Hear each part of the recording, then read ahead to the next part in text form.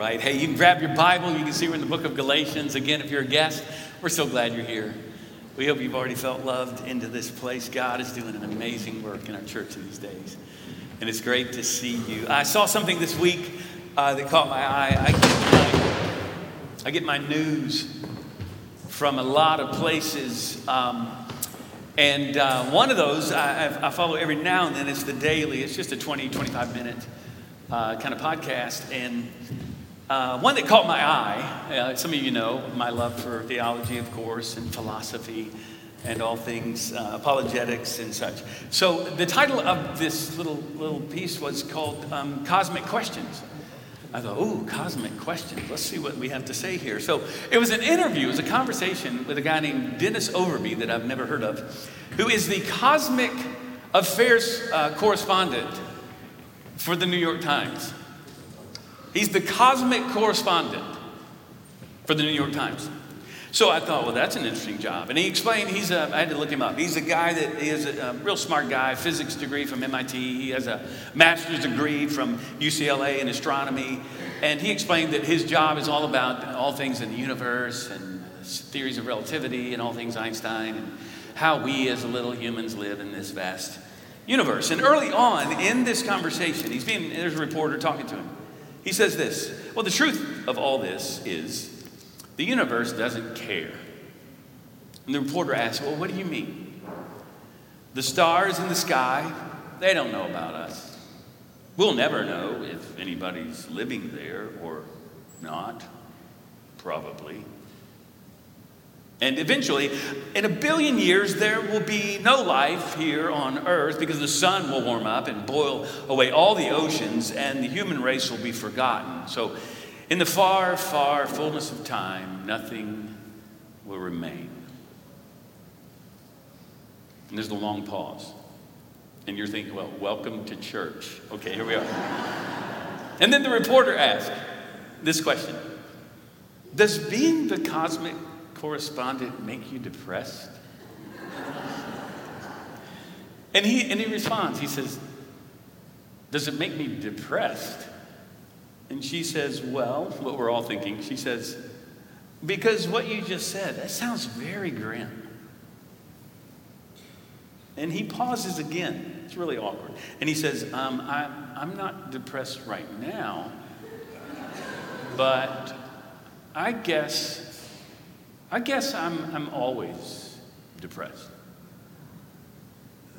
And then there's 20 more minutes of that, like that interview. I mean, they went into all kinds of other things from there. But I'm listening to that. And of course, you all know me well enough who know me. I want to scream into the interview. Like, I'm guessing this guy, Overby, now he's an atheist. So he's landed just like where every other super smart atheist has ever landed. If you're honest, if there is no God, there is no purpose, there is no meaning to life, I might as well just die right now. I mean, let me go out at least on my own terms. That's where it goes. And I thought, I bet you he's never read Romans 1:25, where Paul says they've exchanged the truth of God for a lie, and they've worshiped and served the creature or the created more than the creator.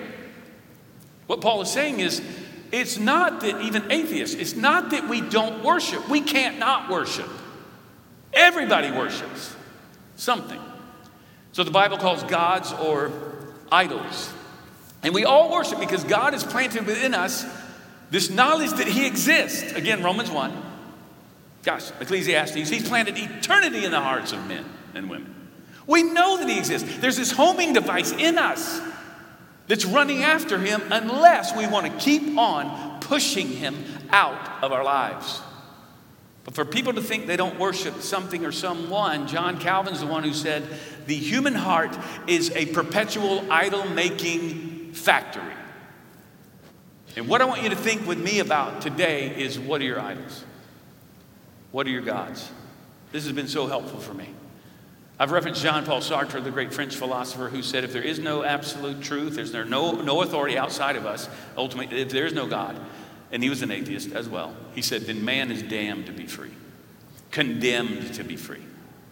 Meaning, Now it's up to you. You determine what your identity is. No outside source is going to tell you that. You determine what the meaning of your life is. Carry the burden. You figure out what the purpose of life is and where it's going. And that always leads down a rabbit hole of anxiety. He says that is a recipe for a life of anxiety. And I've said it here, because it's hard to be God is why.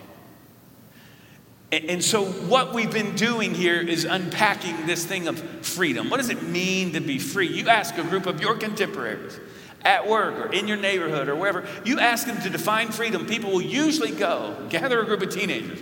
What is freedom? And they generally will go and imagine the absence of restraint. Absence of limitations. That's freedom. And frankly, we all go there in certain aspects or areas of our lives. What we've said from the start is a countercultural, radical truth. From the very start of this series, freedom is not found in doing whatever you want to do. Freedom is found in doing what everybody, ought to do. Oughtness demands a God, because right and wrong, that's where it goes, to ultimate good, who determines what is good and what is bad and what we ought to do. And here's the twist. If freedom's do whatever you want to do, but you can't do what you ought to do, that's not freedom. That's bondage. And that's what the book of Galatians really is about. And Paul has been on repeat. If you've been here at all, read the book. I challenge you to do so. You can read it this afternoon in no time. Read it again, because he's saying you're justified by faith, not by works. And that sounds real religious kind of language. We're all trying to justify ourselves. We're trying to validate our existence. Trying to justify the reason we live. Every minute of every day. We've done it this morning. I'm going to justify that my life matters. And I want people to know that my life matters and that I am something and I'm somebody and I matter, don't I? True freedom is found when you're released of that burden and you realize that you are justified by faith, not by your works, anything you do, position, power, anything you own, but instead you're justified by God and what he has said about you and what he's already done for you. And so if you were with us last week, in the first part of chapter 4, go ahead and turn to Galatians 4. That's where we're going to be. Galatians 4. Last week, 1 through 7, we saw that Paul likened immaturity to slavery, if you were here. Maturity is really freedom. And then here's the ironic twist. It's kind of what I've noted already this morning. Freedom is actually not independence. Freedom is dependence. Freedom is dependence on God. That's where freedom is found, where we can live as we ought to live. So I'm going to look at, he keeps on going with this argument, and in verse 8 through 11 will serve as a primary text for us. I won't walk through in the entire chapter, it's a lot.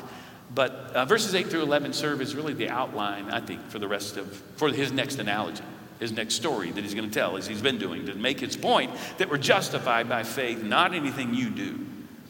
Verse 8, formerly, when you did not know God, you were enslaved to those that by nature are not God's. But now that you have come to know God, or rather, here's the great phrase, to be known by God, how can you turn back again to the weak and worthless elementary principles of this world? Rudimentary principles, he's already used this phrase, of the world. We're going to talk about that. Whose slaves you want to be once more. You observe days and months and seasons and years. These are pagan holidays. The Jews had their own as well. I am afraid I may have labored over you in vain. Paul is really troubled. And I've noticed as the letter goes on, he's getting more and more upset. Because as if he's writing it down, or an amanuensis, he's thinking through it, and he's going, they're making me crazy. What they have done, they've turned away from grace and to be justified by faith, and they're going back to the law after having been set free. Like we've already sung about today. So powerful. And he says they're going back to religion on the one hand, you could call it, but he says that it's the elementary principles of this world. Jesus plus nothing equals everything, he's saying. So 3 questions I want you to see in these few verses. Who are the not gods? Okay. How do they enslave us? And how does the gospel set us free?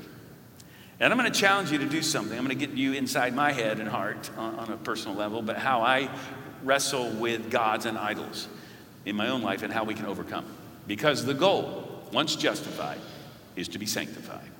Become just like Jesus. And it starts in the heart, starts in the mind.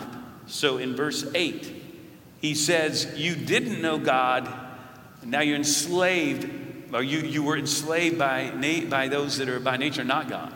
So this is really interesting, isn't it? So wait, we worship those that are not even gods? You know there's only one God, right? There are evil forces, spiritual forces in the world. They were pagan, these are pagan Gentiles. And before they knew God, he's saying, you're under the authority of other gods in your life. Something else was driving you, though they're not gods. You're either going to worship the true God or you're going to be under the authority of other gods in your life. And he's speaking to Christians. Don't miss this. We're all prone to go back to this, is what he's saying to us here. So who are the not gods, right? Who are the gods? Who are the not gods? The not gods are idols. They're elementary or rudimentary spirits of this world. Stoicheia is the Greek word. It's a word that really means, one commentator said, it's the ABCs of the universe. We've talked about this a couple times here. It's a primal way to live. It's cause and effect, if you will.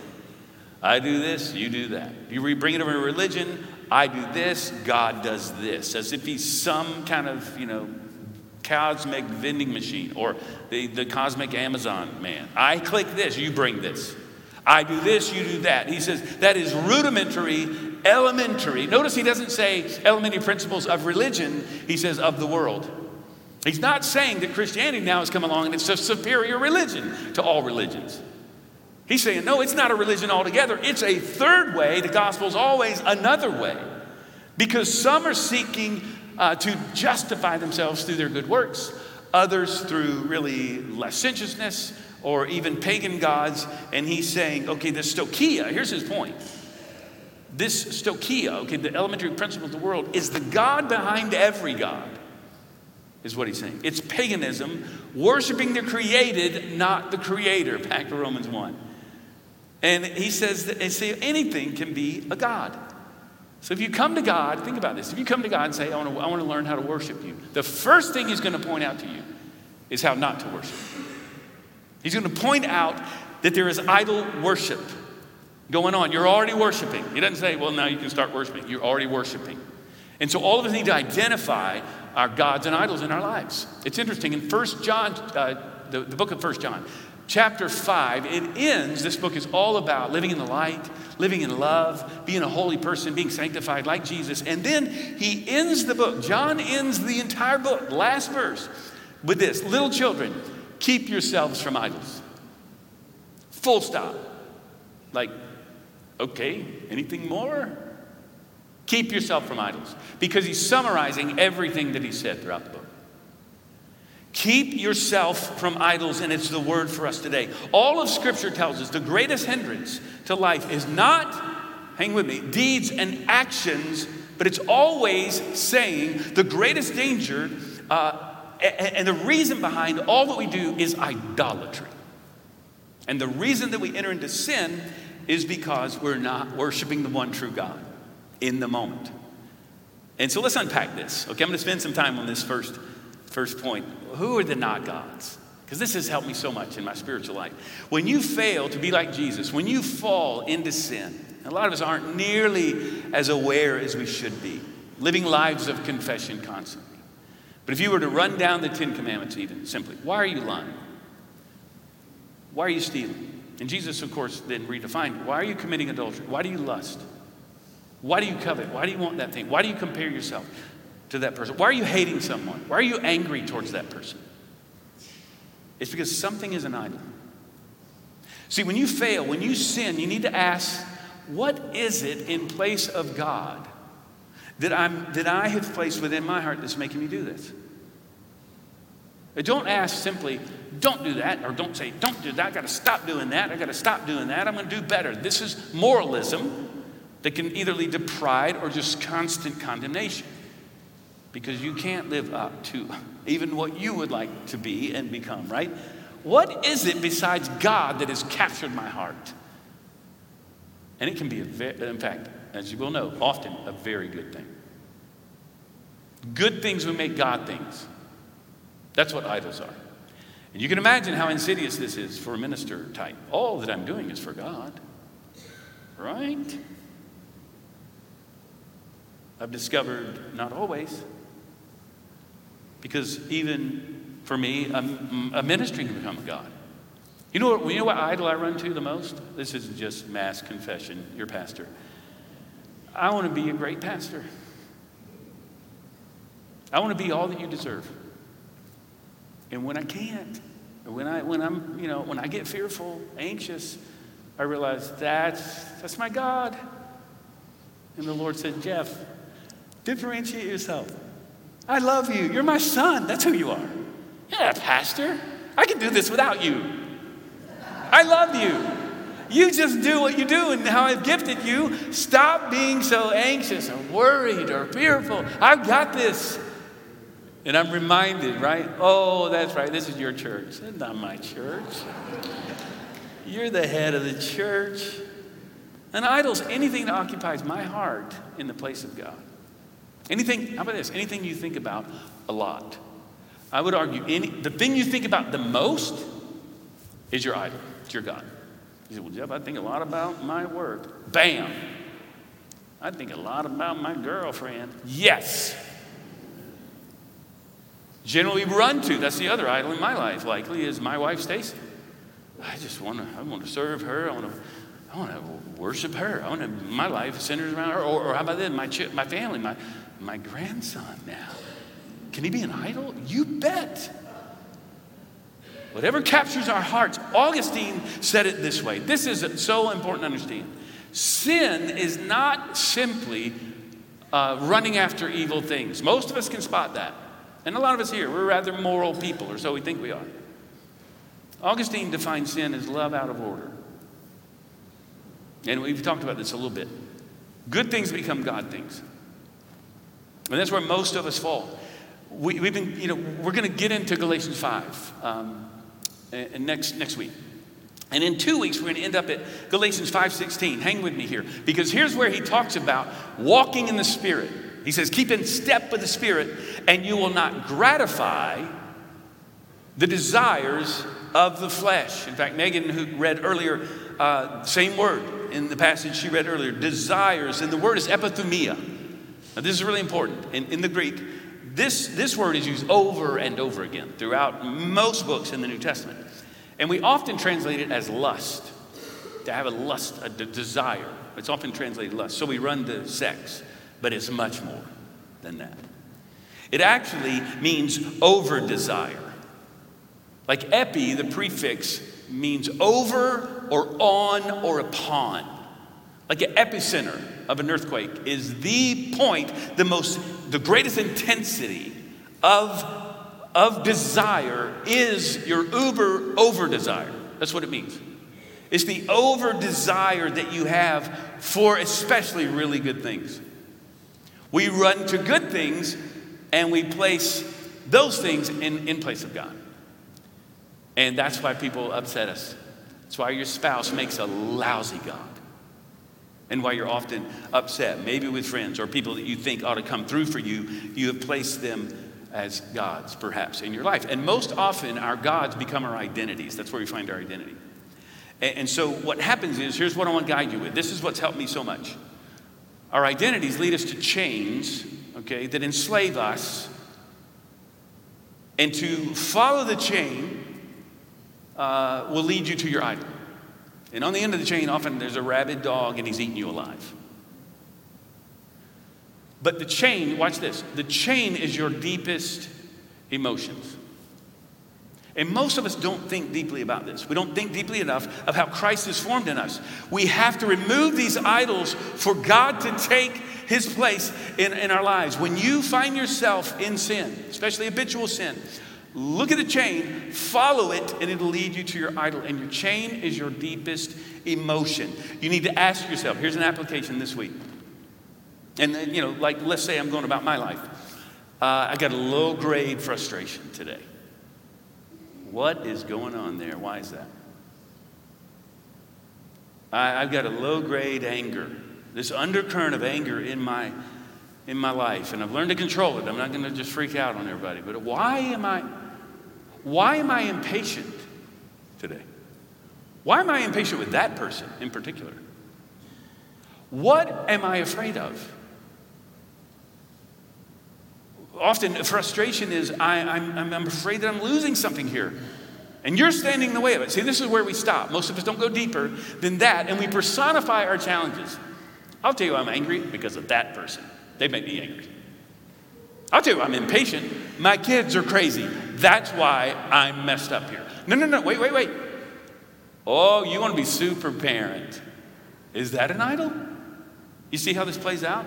We've got to learn to go deeper. Questions like, what do I think I'm losing? It's making me so fearful and anxious. And why? And if people are honest around me, why does everybody think I'm a little crazy? Because anxiety begets anxiety. And fear leads us then to anger and people who are standing in our way and we're bumping up against each other. See, often our idols are revealed through anger, frustration, loss, grief, but we got to learn. Spirit, teach me, show me.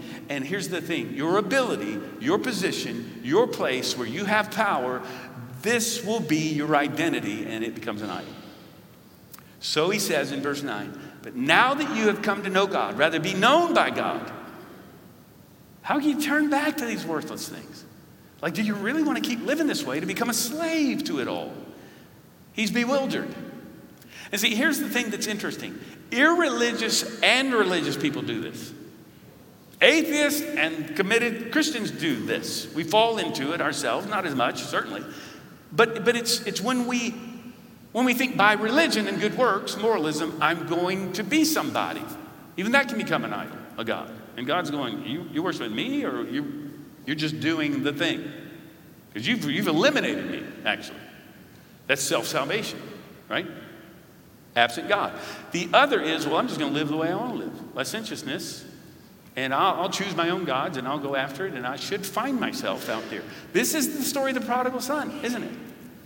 The younger son, the way of irreligion, freedom, independence, whatever you want to do. The older son stays, he's obedient to the father, doing all the things, keeping the law, if you will, and he's miserable. Neither of them want the father. They only want what the father can give them. They're looking, they may not explain it that way as many would not. They say, I'm just looking for happiness is what I'm looking for, which we now have defined as pleasure in our culture. But think about this. Central to idol worship is the fact that we need to understand that worship is not simply an event, but a lifestyle. You think about the first 2 commandments of the 10. So the first one is what? Anybody? You shall what? Have no other gods before me. The second one is what? These are big, y'all. These are really important. These are important. At some point, I've said it, as a Christian, you got to read your Bible. You have to read the Bible. It's key. Okay, I know there's different ways to say that. Don't make any graven images, right? And it says, above the earth, on the earth, below the earth. Don't make a god, an idol, out of anything. Because you are prone to worship. You're going to run to those things. And an idol is anything that absorbs your heart. You see this? So what happens is every other command, all of the other commands, 3 through 10, and then every other command and sin that we commit is because we're not following the first 2 commandments. Every one of the others follow.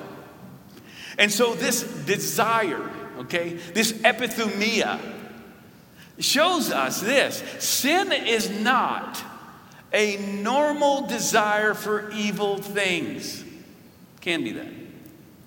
It's more often an over-desire for good things. Things that we make God things. Idol worship is the first barrier to true worship, and we've got to get our minds around this. This is what Paul's saying. Look at verse 10. You observe days and months and seasons and years. He's saying, you've done all the religious things. You've done, and I'm afraid I've just labored in vain. This is heartbreaking. It's the heart of a pastor. It's the heart of a parent. Any one of us who've loved someone who maybe wants to walk with God and then they've turned away. He said, I can't. And then he says, brothers and sisters, I entreat you, become as I am. Meaning, I'm free now. For I also have become as you are. You did me no wrong. He said, don't do me wrong now. And then he goes on to explain, for the sake of time, verse 13. When I first met you all, I had this bodily ailment. A lot of people think he had an eye problem or something like that. And he said, you brought me in. You cared for me. And this is when he shared the gospel under distress. And then in verse 15, what's become of your blessedness? He's saying, where's the love? Where's the love now? Because you would have gouged out your eyes. Maybe another reference to an eye problem. Verse 16, have I now become your enemy by telling you the truth? He's saying, what I'm trying to do is keep you focused on the gospel of free grace, nothing else. Truth offends people, is what he's saying here, and it's true in our life, because truth is confrontational. You will never grow apart from truth in your life, because truth confronts our beliefs, our attitudes, our motives. So what truth is he talking about here? What is he talking about? Well, it's the truth of the gospel and how the gospel sets us free. Okay? So who are these not gods? How do they enslave us? We've talked about. Now, how does the gospel free us? And we'll close with this. He says, well, in verse 9, well, you have come now to know God, but even more, God knows you. And he's saying this is preemptive love. God's the initiator. He knows everything about you. Consider this, to be fully known and fully loved at the same time. This is the love of God for you. This is the cry of the human heart. And it's what we long for in relationships, and we find it in Christ. And then he goes through the rest of this chapter by talking about Abraham's relationship with Sarah and Hagar, how Hagar had a son, Ishmael. You might remember that Abraham and Sarah concocted a plan. She's not having a baby. We got to get on with this thing because God's promised this. So he sleeps with Hagar, has a son named Ishmael.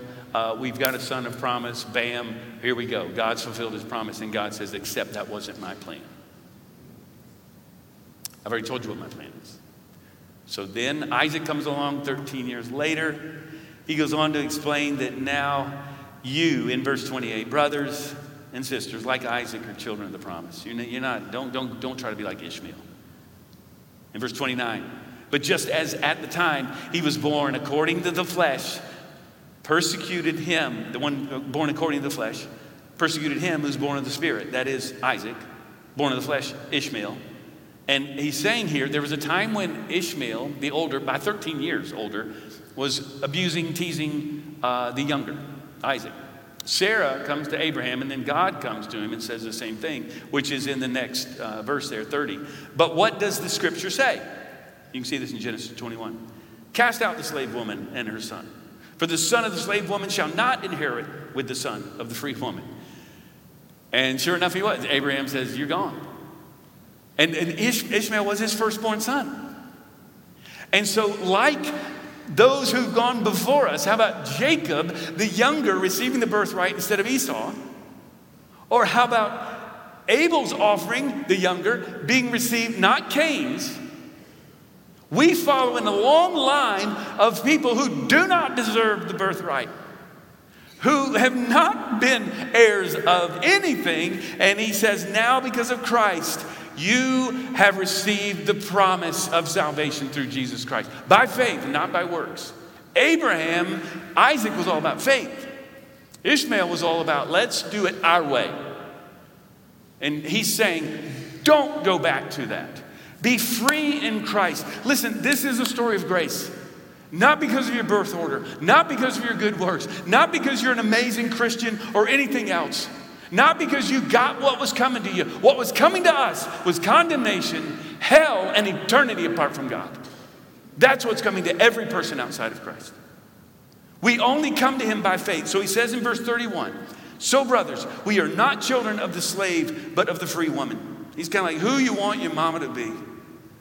And then in verse 1 of chapter 5, he says, it's for freedom that Christ has set us free. Stand firm, therefore, and do not submit again to a yoke of slavery. Friends, brothers and sisters, with the passion of Paul, I'm telling you, stop going back. Identify your idols and come at them with the truth of God's word. He says that you are loved. You've been set free. If you have received his gift of grace. And if you haven't, or if you got questions about it, you need to settle that today.